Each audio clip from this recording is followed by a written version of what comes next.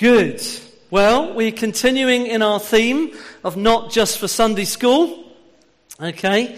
And the thing about this not just for Sunday school is that it's one of the things that, there are things that stick in our minds. Dave was reminding me of a hymn that I do remember. I wish I sometimes could say, no, I don't remember that hymn. But he said, do you remember that hymn, Tell Me the Old Story? And I went, yeah, I do remember that. But there are these kind of stories sometimes, oh yeah, I know that one. And actually, we can miss something of what God wants to say to us personally. But also we can pigeonhole certain stories and say, that's what it's about. And actually, there's always more to learn from God's word.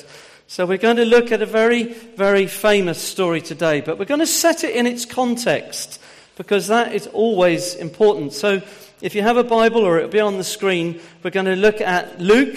Where am I going? Luke chapter 15. Okay, we're going to read Luke chapter 15. Now, the tax collectors and sinners were all gathered around to hear him. That's Jesus. But the Pharisees and the teachers of the law muttered, "This man welcomes sinners and eats with them." Then Jesus told them this parable. Suppose one of you has 100 sheep and loses one of them. Does he not leave the 99 in the open country and go after the lost sheep until he finds it? And when he finds it, he joyfully puts it on his shoulder and goes home. Then he calls his friends and neighbors together and says, "Rejoice with me, I have found my lost sheep." I tell you that in the same way there will be more rejoicing in heaven over one sinner who repents than over 99 righteous persons who do not need to repent. Or suppose a woman has 10 silver coins and loses one. Does she not light a lamp, sweep the house, and search carefully until she finds it? When she finds it, she calls her friends and neighbors together and says, "Rejoice with me, I found my lost coin." In the same way, I tell you, there is rejoicing in the presence of the angels of God over one sinner who repents. Jesus continued, "There was a man who had 2 sons. The younger one said to his father, 'Father, give me my share of the inheritance or the estate.' So he divided his property between them. Not long after that, the younger son got together all he had, set off for a distant country, and there squandered his wealth in wild living. After he'd spent everything, there was a severe famine in the whole country, and he began to be in need. So he went and hired himself out to a citizen of that country, who sent him into the fields to feed the pigs. He longed to fill his stomach with the pods that the pigs were eating, but no one gave him anything. When he came to his senses, he said, 'How many of my father's hired men have food to spare, and here I am starving to death? I will set out and go back to my father and say to him, Father, I have sinned against heaven and against you. I'm no longer worthy to be called your son. Make me like one of your hired men.' So he got up and went to his father. But while he was still a long way off, his father saw him, was filled with compassion for him. He ran to his son, threw his arms around him and kissed him. The son said to him, 'Father, I've sinned against heaven. Against you I'm no longer worthy to be called your son.' But the father said to his servants, 'Quick, bring the best robe and put it on him. Put a ring on his finger and sandals on his feet. Bring the fattened calf and kill it. Let's have a feast and celebrate. For this son of mine was dead and is alive again. He was lost and is found,' and they began to celebrate. Meanwhile, the older son was in the field. When he came near the house, he heard music and dancing. So he called one of the servants and asked him, 'What's going on?' 'Your brother has come,' he replied. 'Your father has killed the fattened calf because he has him back safe and sound.' The older brother became angry and refused to go in. So the father went out and pleaded with him. But he answered his father, 'Look, all these years I've been slaving for you, never disobeyed your orders, yet you never even gave me a young goat so that I could celebrate with my friends. But when this son of yours who has squandered your property with prostitutes comes home, you kill the fattened calf for him.' 'My son,' the father said, 'you are always with me. Everything I have is yours.' But we had to celebrate and be glad, because this brother of yours was dead and is alive again. He was lost and is found. Heavenly Father, we thank you for your words. We pray that we would never, ever get used to it. That there would always be more new things that you're wanting to show us and speak to us about. Give us hearts and minds and ears today that are open to what you would say. In Jesus' precious name. Amen. Now, I do want to primarily focus on verses 11 to 32, which, of course, traditionally are called the parable of the prodigal or the lost son. But, of course, that tends then immediately, and even in the NIV it says here, the parable of the lost son. What it tends to do is to make this rebellious son the central figure in our thinking. But I want to say to you today that actually I believe it's the father and his attitudes and his actions that are at the very heart of the story. Indeed, this whole section of Scripture is about that. And then also not actually far behind is the attitude and the action of the older brother. And in case I forget to mention it, the older brother really is a picture of Israel. It's a picture of the Pharisees and the scribes, the so-called religious people. That's really what's being pictured there in this parable, a story with a meaning. The thing about the Bible is we always need to understand it in context. Amen? We often go to the Bible to the bit that we love, and that's not a bad thing, but we go and we take bits out. We take a story out, we take a verse out, but we need to be very careful that to understand a story, to understand a verse, it must be placed within its context. We need to think about what are the verses that come before. Because remember, when it was first written, it wasn't written with verses and chapters. They were written as letters or accounts, poetry, so on and so forth, whatever it was. But the verses and chapters have been put in there to help us. But we need to just go back in the story, back in the time. And what was happening? What was he saying at the time? What was going on? Why is he saying what he's saying right now? Very important. Well, it's placed in this context. And also what's happening afterwards. What immediately happens next? What are the next verses saying? What did he say next? Where did he go next? Are you with me? So when we take a story, and so when we're thinking about not just for Sunday school, perhaps that kind of phrase, you think of the story of the prodigal son, we can just take it in isolation and not actually understand the context in which Jesus is speaking. So I just want to point out very briefly that there are two little trilogies here that you might not spot. But if you like, the prodigal son, as we sometimes refer to it, is in the middle of two trilogies. Okay? So you heard me read one of them, the first three. 15, 1 to 7, lost sheep. 8 to 10, lost coin. 11 to 13, lost son. Or sons, we might say. Okay?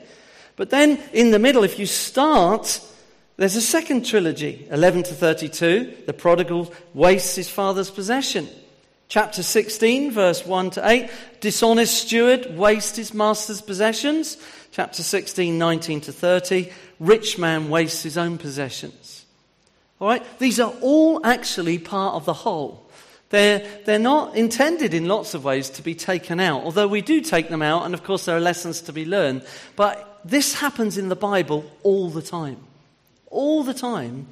And it's important to understand that these parables, these little stories with meanings, are set within a context. And the Bible is doing this a lot, and we need to be aware of it.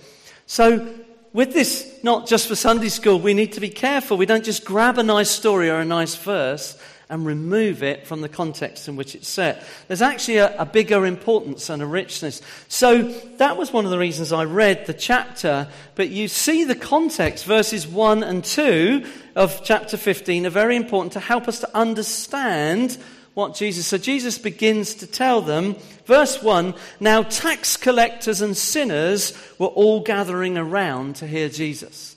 This is the context. Right? Tax collectors and sinners are all gathering around. Well, what's important? They are, just like we said with Zacchaeus a couple of weeks ago when we did that great story, these are outsiders. These are the unclean ones. These are despised. These are ones who don't have access. You remember that? We talked about that with Zacchaeus. Either the job they're involved in, tax collecting, sometimes the shepherds. One of the things about the shepherds being on the fields in a few months' time as we come to Christmas again, but the thing about the shepherds is they were outsiders, they were unclean, because they weren't able to fulfill all the requirements of the law, and yet, who does the announcement first come to about the birth of Jesus? To the shepherds. There's a heart of God at work here. But these unclean, despised, lacking in access people are gathering around to hear. And like Zacchaeus, there's something about Jesus, something about his heart, something about the heart of God that he's displaying. They want to hear. They want to hear. And Jesus is not dismissing them. He's not pushing them away. He's not saying, there's no room for you here. You remember the disciples, the children are rushing around, the beggars are calling out, and what are the disciples doing? Shh, be quiet, be quiet. What does Jesus say? No, let them come, let them come, let them come. All right, so there's a context that we need to hear. Tax collectors and sinners gathered around Jesus. Second verse, but the Pharisees and teachers of the law muttered. Okay, these are the religious ones. These are the so-called ones who do have access. These are the so-called righteous ones, the ones who apparently have it all together, certainly on the surface. Okay, they're muttering, and in the NIV and other verses it says, this man welcomes sinners and eats with them. But you'll see that word man is crossed through. I'm told by the commentators and those who are able to read the Greek and the Hebrew very accurately, that there is actually blank. So basically what they did was this.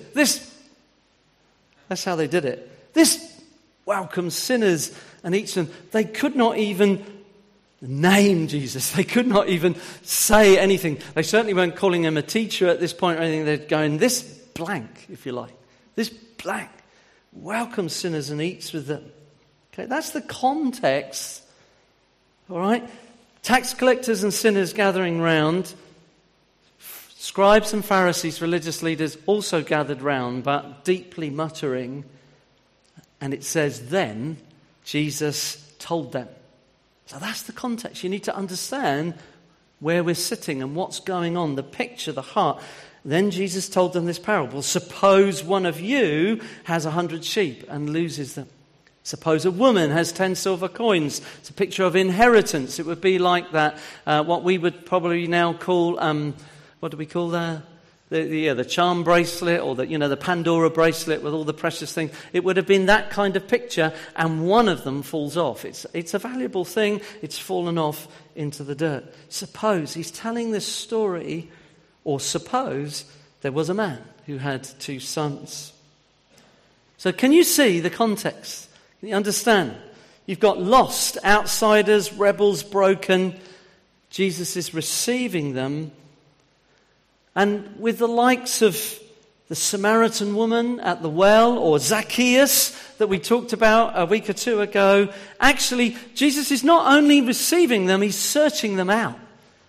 He goes, no person would normally have gone and sat down next to a Samaritan woman at the well, particularly one who has a reputation, which is why she's there at the middle of the day. Okay, these are all these things. Jesus searches them out. Zacchaeus, he stops under the tree. Zacchaeus, I must come to your house today. Okay? So not only is he welcoming, he's searching out, actively going towards them. And there's that heart that you see in that searching shepherd. You see it in the sweeping woman. You see it, as we'll come to, in the running father. And yet, the religious leaders are sitting around and they're saying, what's he doing? What's he saying? What's this? Who does he think he is? I want to give you an application. Sometimes we give application at the end. I will give some application at the end. I want to give you an application phrase right up front, a statement which we can put up. The Father's heart is a saving heart. There is always room in his heart for the hurting and broken to come home. The Father's heart is a saving heart. There's always room in his heart for the hurting and broken to come home. And then I've got little brackets underneath, which is not on the screen. It's those of us who think we have it all together who need to examine our hearts to see if we are not judging or pushing away the very ones the Father is seeking out. Throughout the Gospels, Matthew, Mark, Luke and John, Jesus often always chooses this title of Father as his primary name for God. Teach us to pray. What does he say? Our Father. It's often the case when Jesus wants to point out something, though, or to tell a story, that he will take different images. He'll think about the farmer, he'll say. He'll pick up pictures that are going on around. He'll say, there's a shepherd, there's a woman sweeping, and so on. And he's painting a picture. And so as we have here, we've got this searching shepherd, we've got this searching or sweeping woman, which essentially is Jesus depicting God as a woman. It wouldn't have been lost on the scribes and Pharisees. It would have been quite a shock for Jesus to clearly be depicting God as a woman in that context at that time. And then, in this parable that we're focusing on, Jesus displays this heart of the Father, totally and utterly countercultural, but in a glorious way. Now, it is a very, very well-known story. We could tell it off by heart, couldn't we, really, in lots of ways. But I just want us to look briefly at some of the verses that really we know so well, highlight one or two things, and then I just want to highlight a key feature that I feel today. There's lots of things we could draw out, but there's one particular element that you can see already, I think, where I'm going. But it's a well-known story. Verse 11, there was a man who had 2 sons. The younger one said to his father, "Father, give me my share of the estate." So he divided his property between them. I do want you to understand that in this little trilogy of stories, the story is getting focused in. All right, 100 sheep goes off to get one, 10 coins goes off to get one, but the thing is honing in and honing in. But also it's becoming more and more challenging and provoking. You see, this is not just sheep wandering off for a bit. This is not just a coin lost on a dirt floor. In the middle of Eastern culture, remember we talked about this a couple of weeks ago with Zacchaeus. It's hard for us to comprehend some of these stories. When Jesus was telling them, people would have been shocked, absolutely shocked, at even that he would tell a story like this and use it as an illustration. So we have to try and capture that. This is a picture of complete rupture, not only within a family, but within the community. This is a community being ruptured by this young man's actions, totally decimated. The community would have felt the full force of this, let alone the father, and so on. So it's a rupture of relationship, not just to the family, but to the entire village and community. It would have been shocking to listen to, and as it goes on, it got more shocking. Okay, no son in this culture, certainly at this time, would have requested inheritance before his father's death. Just wouldn't have been done. Yes, they might debate and discuss as to how things were going to be parcelled up, but actually this inheritance was not cash. That's the other thing we need to understand. It's not just about, is this not cash? Go to the bank and give me some of your cash that you have stashed away. It's all interrelated with the fields and the farmland and everything. It's all in there. Okay? So you can't just cash it up quickly. Things have to be sold. Things have to be divided up. So even if it was being clarified who gets what, by the way, the firstborn, the older brother, would get 2/3, you certainly would never ask him to sell your bit while he was still alive. That's actually a breaking up of the family home. It's taking things and breaking it up. This is the story that Jesus is telling. We need to understand the level of insult. This is a young man, as it were, walking up to his father and saying, I wish you were dead. Literally, that is it. I wish you were dead. That's what he's doing. And by the way, I'm going to treat you as though you are by liquefying my bit of the capital into cash. As one commentator I read this week, this young guy wants to cash in his sonship. Cash in his sonship. Total destruction of the family structure in that sense. Now, anyone hearing this story is going to expect that any second now, righteousness is going to prevail. The father is going to rise up, the village, the community is going to rise up. This young man is going to get sorted out. Okay? That's what they're expecting. Okay, this is horrific, but we know what is now going to happen. The son's going to be taken away. He'll be punished until he honours the father. He'll repair everything that he's done, and maybe, possibly one day, he might get access back in, but he's going to be, his life's going to be hell for months, if not years to come. But instead, the father gives him what he asks for. That would have been a shock. There would have been a gasp as Jesus is telling the story. Not long after that, verse 13, the younger son got together all he had, set off for a distant country, and squandered his wealth in wild living. Okay, he's got this urgent need. There's something driving him for what he thinks is freedom. I need to break away. I need to break away from where I am. I've got to get to freedom. And what we have to understand again is that when the Bible stories are being written, and even what Jesus is saying, we can miss the little bits and pieces.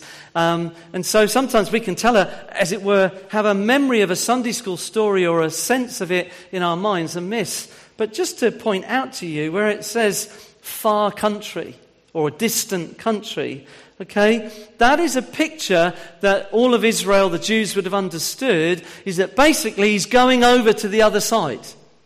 All right, when to go to a far country, a distant country, was to go to the Gentiles. All right, one of the verses that I always battled with when I was younger, but I've got it settled, and you've heard me say this before, and that's why I love to live here. But it says in Revelation, there was no more sea. Okay, and I go, I'm not going to heaven if there's no more sea, you know, which is a ludicrous thing to say.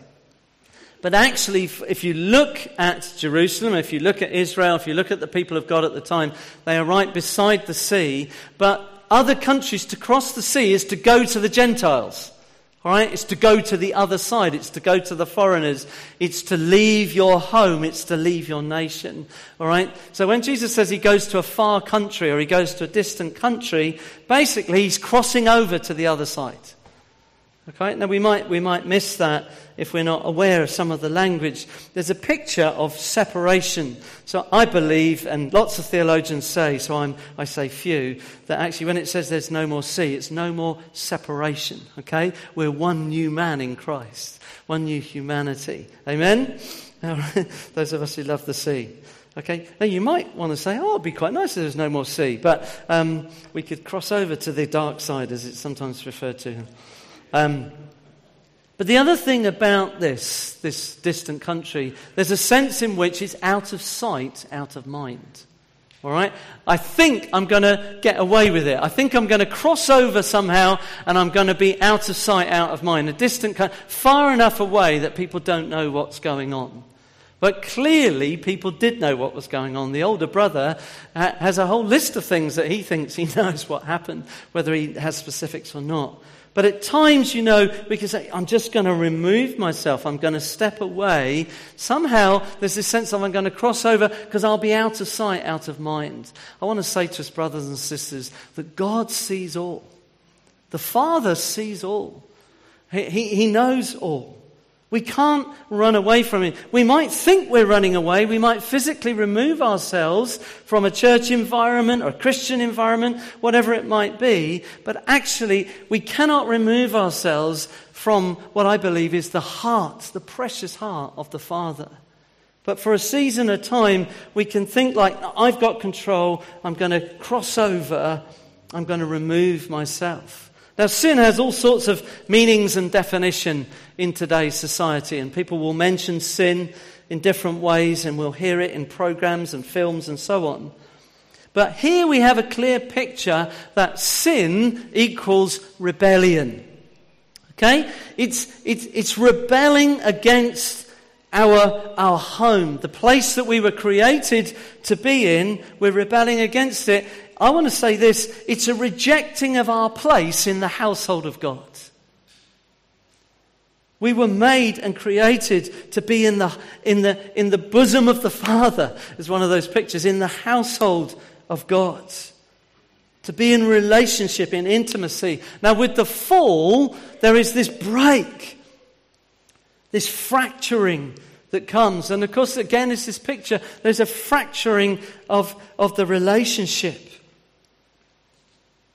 It's a rejecting of our place in the household of God. It's taking ourselves out from under the covering of the Father. That's the thing. It's a place of protection. It's a place of love. It's a place of provision. Yes, it is a place of discipline, but as the Bible says, God only disciplines us out of love that we might grow in Him. We were saying today, we were talking about that, the lemon tree word that we sometimes share as a church that got given to us as a church. But the thing about any fruit tree or any tree, we know, yes, the dead bits get pruned off, but we forget the verse that says He prunes us. Why? That we might be more fruitful. Okay, so you might say, I'm feeling a bit constricted in the Father's house at the moment. I need to just spread my wings and fly a bit. But I'm taking myself out of the place of security, out of the fruitful place, out of the place that actually I will blossom. I've been placed into the Father's house. I'm a son, I'm a child in the Father's house. But there are times when my sinful nature, no, I want to break free from this. And suddenly I'm out of that place of covering. I'm out of that place of security. We're hearing these things. There's all sorts of nuances built into this story. Yes, initially there seems to be excitement of wild, unrestrained living, but it doesn't last. It never lasts. Reality is that nothing that the world has to offer, as we were singing and thinking about today in our worship, will never meet or ever meet the deep needs that each one of us have for love, for acceptance, and for significance. We were made to be accepted. We were made to know significance. We were made to know security. That's how we were created and formed, but it's in the Father. It's in the household of the Father. That's where we find our acceptance. That's where we find our significance and our security. It's only the Father can give it to us. Now, the world that we live in, and we know it, is seeking and trying to find all the time to fulfill those distinctives. But they can't be filled outside of the household of the Father. And what is depicted here is a clear warning of the consequences of breaking away from the presence of the Father. Verse 14, after he'd spent everything, there was a severe famine in the whole country, and he began to be in need. So he went and hired himself out as a citizen of that country, who sent him to his fields to feed pigs.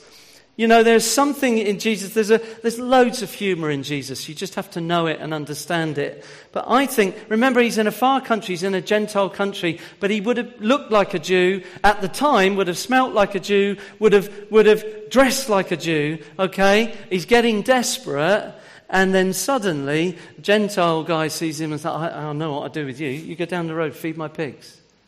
There's quite a lot of humour there. Although the scribes and Pharisees would have not been laughing. Okay? They would not be laughing.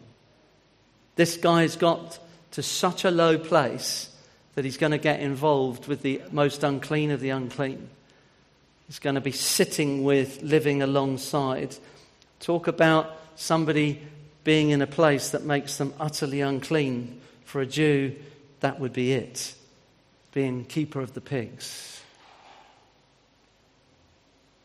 He ends up far from being in freedom, far from being in a place of security, he ends up broken, empty, and alone. And added to that, the far country is hit by a famine. Of course, his so-called friends that he probably had around him when he had all that cash are gone. The relationship, the love, the security that he had with the Father in the home and in the community, it's gone. It's totally gone. And in his desperation, he accepts this most humiliating and, for a Jew, disgusting, repulsive job. The worst thing he possibly could do, feeding pigs. But even in this context, he's treated even worse than the pigs that he's feeding. He's so hungry, he's prepared to eat what they're eating. It says, but no one would even let him do that. Finally, he starts to realize just what he's left behind and what is actually back at home. Comes to his senses. How many of my father's hired servants have food to spare? Here I am starving to death. I'll set out and go back to my father and say to him, listen to this prayer. Father, I've sinned against heaven and against you. I'm no longer worthy to be called your son. Make me like one of your hired servants. So he got up and went to his father. I want to say to us, I want to keep reminding us, even those of us who've been Christians for many, many years, the first steps towards real repentance come when we begin to realize, in fact, I want to say, when we recognize the state that we are in outside of God. It's a realization, it's an acceptance, it's a recognition of our state. That's the first step in repentance. It's acknowledging and recognizing the loss, the emptiness outside of the security of the Father's presence. I want to just highlight to us, this young man in Jesus' story does not try to justify his actions. I just needed a bit of space. I needed a bit of freedom. He doesn't try to blame his father or his brother. Do you know, the parameters I've been in have been a bit strict. I feel a bit constricted, a bit tied down. It's all right for you. You're the oldest one. You're going to get 2/3. I'm just going to be getting this bit. No, he doesn't try to justify his actions in any way. Somehow, it's something to do with them. What he says, no, I have sinned. I have sinned. It gives us a real clue, I believe, to something of the response that we see in a moment that we know so well. You see, I think so many of us live in a place of fear. If I acknowledge where I'm at, if I acknowledge what will happen, I'll be condemned, I'll be crushed. But all the Father is looking for is that moment of acknowledgement, and then the outpouring of grace and mercy that flows from that moment of acknowledgement is astonishing. But in this moment, there's a realism and a recognition. No, I have sinned. Neither does he get into a place of pity or bitterness. Well, life owes me. I'm the poorest son. I'm not the firstborn. Life owes me. I need to get my bit. Things should have gone differently for me. Things should have gone better for me. These are all kinds of things that when people get into bitterness or they get into sort of judgment against circumstances around them, that these are the kinds of things that can happen. No, he recognizes his failure. He recognizes his sin. It's not only against his father and the community, but it's also against heaven. It's against the heart of God. This is the principle that Jesus, I've sinned against the heart of God. One of the elements of repentance towards God is laying down my rights. We live in a world, in a society today where rights are everything. We talk about rights all the time. We're bombarded about it. And for the Jewish people, for the religious leaders who are listening on, my right to be accepted by God because of my works is foremost in their mind. That's why I need to keep myself clean and pure and holy. I mustn't touch this one. I mustn't touch that one. I mustn't get involved with this, that, or the other. That will earn me righteousness before God.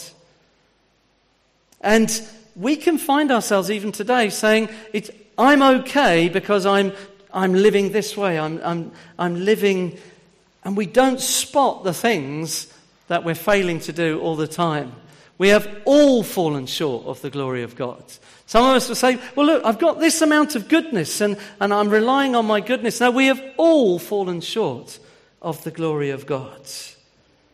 And my right to be accepted by the Father has nothing to do with anything that I have done. They justified themselves, the Pharisees, through their righteous acts. And Jesus is saying, no. What is about to happen in the story has got nothing to do with the acts of this young man. And in fact, the way he's talking, he's recognizing he doesn't have a place any longer. This is why he does the bit because he doesn't get to say to his dad, but he says, look, I know I've sinned against you, I've sinned against heaven, there's no way I can get back in, I can't have a place any longer, but if there's a possibility I can just be somehow on the edges and fringes, can I be a slave? Can I be a servant? Can I somehow just look on from afar? So he knows he doesn't have any rights left. He's forfeited the intimacy that he once had. But if he can just be back in the Father's country, it's a far better place. If he can be on the edges of the farmland, if he can serve on the fringes of the fields, it's a far better situation to be in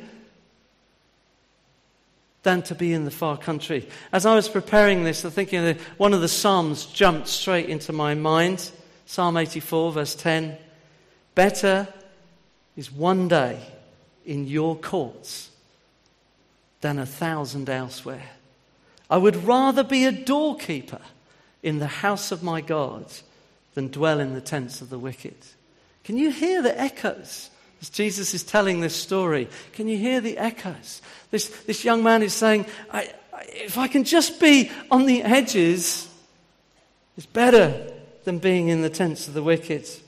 But then we come to the very heart of this story, and I'm almost going to finish it as a prayer and help us to pray. So you might just reflect as I'm going to do this. The very heart of the message of Jesus, the very heart of the gospel. Okay? It's the Father's passionate display of love and grace. A Middle Eastern father, man of standing, high regard, a man of honor, running down the road. Total humiliation. This is not what a Middle Eastern man does. Totally humiliating. But there is a passion within him that is propelling him. Propelling him. He should be waiting for the repentant one to come. Should be waiting for him to literally crawl on his hands and knees for the last kilometre or so. Showing all honour that he possibly could. Being totally contrite. No, none of that. He's running. This is a running father. And he flings his arms around him. Flings his arms. Ignoring. Imagine the smell. Imagine the state of this guy as he's making his way back. He ignores the smell. He throws his arms around him, kisses him. We need to understand that in this story, as Jesus is telling it, making this contact, again, people would have gasped. This father, this man of standing in the community, is not going to touch this one who's been herding pigs. All right? It makes him utterly unclean. But what does he do? He flings his arms around him and he kisses him. This is a kiss of love. This is a kiss of acceptance. You think of the kiss of Judas on Jesus, the kiss of betrayal. This is a kiss of love and acceptance. Imagine the smell. Imagine the state. He's lost everything. And in this moment, the Father flings his arms around him. The Father makes contact that will itself cause the Father to be rejected. Utter outsider, unclean, living with pigs, Goodness knows the purification procedures that the law would have required for him to get right, to be acceptable. The Father threw his arms around him and kissed him. And there's his new clothes. Get a robe. Get new clothes. It's covering of shame. Remember, this is an honor-shame culture. This is a man probably now in rags and filth for sure. There's a covering of shame. Think of the robe of righteousness which we have been robed in Christ. This is a covering, this is a robe that almost undoubtedly would have had embroidered the family emblem. Immediately this robe is put around him. Put the robe around him. Bring him back into the family. I remember years ago speaking with a group of very rural Basotho people, and the Basotho people have something very special. They have a blanket. It's often referred to as the Basotho blanket. And each one of these blankets marks out the clan, the tribe. And these people, sometimes they're desperate. They have nothing. They're out in the hills or out in the fields. But each one of them has a blanket. It speaks of their tribe. It speaks of their family. And far from pushing him, far from beating him, far from taking a crowd to stone him with rocks, which he would have been entitled to do, he says, put the family security on him again. Put the cloak of recognition on him again. More than that, take the ring. Take the family ring and put it on his finger, the signet of authority. It's been removed. Rings, of course, speak of covenant. You find them throughout the Bible. Covenant, lifelong commitment. That's what a ring giving and exchanging of rings. Many of you will notice I wear a ring on my right finger. It's only because it's the only one it fits. It's my mum and dad's wedding ring. My mum, as you know, many of you died, but it's got their initials and the date of their wedding. My mum wore that until the day of her death. And then my sister gave it to me. Put the ring of acceptance, put the ring of covenant back on. He's in the family. He's under the covering. He has authority. That which was dead has come back to life. We've been given the ring of the Lord Jesus. We've been brought, as we shared that communion, we've been brought into a new covenant, a new agreement. We were dead in our sin, but the ring of the love of Christ has been put on us again. Amen? Sandals on his feet. Sandals on his feet. No longer barefoot. Servants, slaves would have been barefoot, but a son would always wear sandals. I want you to know, brothers and sisters, you've been given sandals. I don't call you servants. Servants don't know their master's business. Instead, I have called you sons. Sons. Women, you're sons. Men, you're the bride of Christ. So we all work that one through. We've been called sons. See, the emphasis is not so much on the sheep that was found, or the coin that was found, or even the son that was found. The emphasis is on the heart of the Father to search, to save, to rescue, and to restore.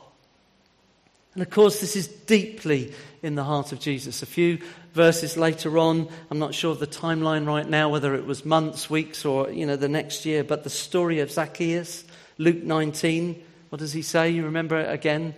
The Son of Man came to seek and to save that which was lost. He's saying to the scribes and Pharisees, outsiders are not simply to be left outside. They're to be sought out, brought in, and restored. Now you might say, but Mark, where's the cross in all this? Where's the cross? Let me just read to you 1 John 4, 9 and 10. This is how God showed his love among us. He sent his one and only Son into the world that we might live through him.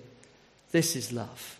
Not that we loved God, but that he loved us and sent his Son as an atoning, a price-paying, completing sacrifice for our sins. Do you notice in that story, it's not once but twice he goes out. All right? While he was still a long way off, his father saw him and ran. But you also see with the religious son representing the Jewish people, as it were, or the religious self-justifying, he wouldn't go in. What did the father do? He went out. He went out. Jesus came. The Father sent the Lord Jesus. Just as we finish and as we pray, maybe you might like to shut your eyes or just reflect or just hear what we're saying. I just want to just lead us for just a second or two. Do you know this Father? Do you know this Father? Holy Spirit, even now, right now, would you reveal the heart of the Father to us again? The Father who adopted us, picked us out even before the foundation of the world, chose us, called us by name. We have a name. There's no nameless ones in the household of the Father. We have an inheritance. He's given us an amazing inheritance. He speaks to us with compassion and love. He invites us to be at home with him, to be in his household, not as servants, not as slaves, but as sons. What is our response to the Father? Is it one of rebellion? Do we want to just stretch our wings a bit and just pull back, pull away? Or is there that response of love and adoration that calls us to obedience? Obedience to the call of the Father. Not a place of crushing, but a place of release.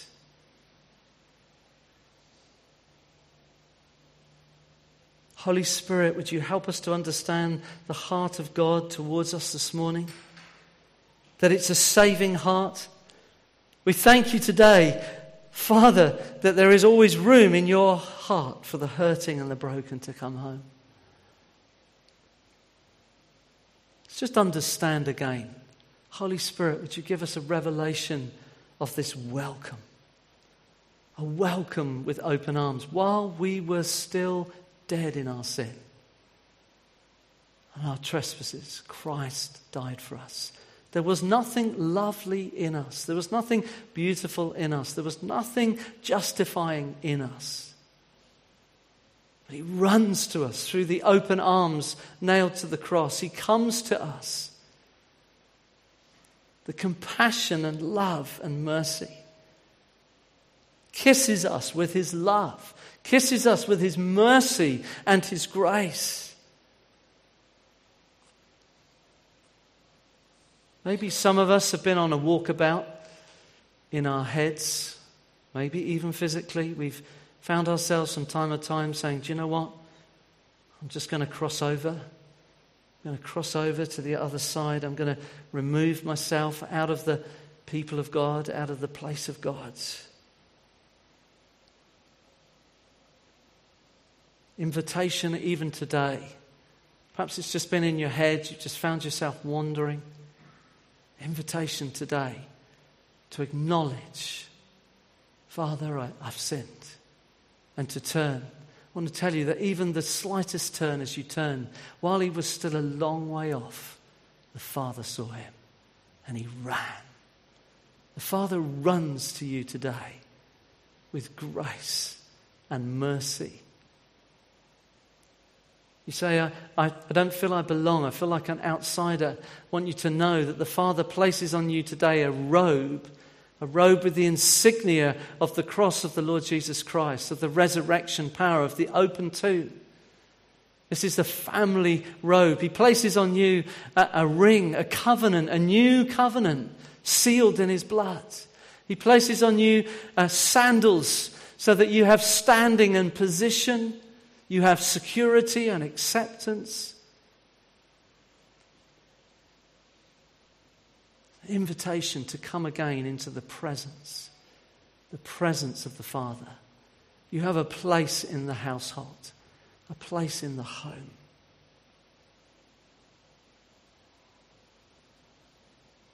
Maybe we've treated our God as something of a candy store, something as a sweet shop to be raided. We take the good things of God and we've taken them and misused them or abused them. Again, we come with confession, we come with repentance. But the Father's grace towards us is one to be lavish.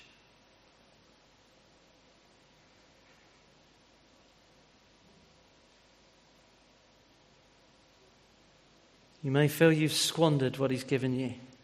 You may feel you've wasted opportunities. Maybe you might even say, I'm not sure I deserve another opportunity. I believe that the Lord would say today, I want to release you. I want you to know your position before me as you come humbly before me.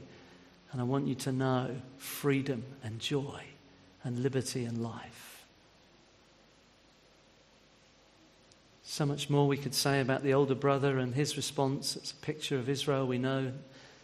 Self-justifying righteousness.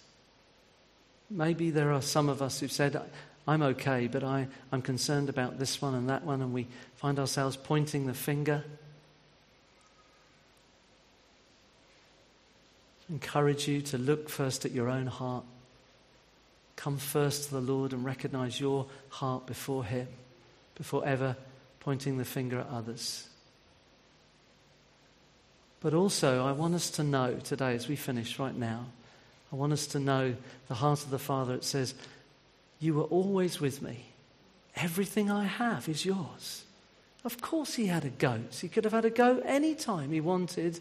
Everything was His. Too busy trying to be something that He thought He should be, that He was missing the very heart of the Father in the household that He was in. Brothers and sisters, today, let's not be those who are trying to be something and actually miss the joy, the freedom, the love of the Father that we're already in, that we already have. Lord, we thank You for this word. We recognize it's not just a little story to talk about. There's so much depth. Bless Your people today. Speak to Your people today. Help us today. Just aware that some of us probably need to respond. Maybe you need to just sit quietly. Let's be sensitive to one another. Maybe you need to sit quietly where you are. There'll be one or two from the prayer team will just be available. If you'd like to talk with someone, I'm very happy to be available. Well, let's do business with the Lord this morning. Let's receive this incredible love and forgiveness. Let's determine in our hearts. One of the things about these stories that Jesus tells so often, we don't know what happened with Zacchaeus. Did he live that right way? We don't know. This young man, how did he live? We don't know. The older brother, did he respond? We don't know. You see, the decision is upon each one of us. What will we do with what God is saying to us? How will we live as a result of what we hear? There's a responsibility on each one of us to respond and to walk in it.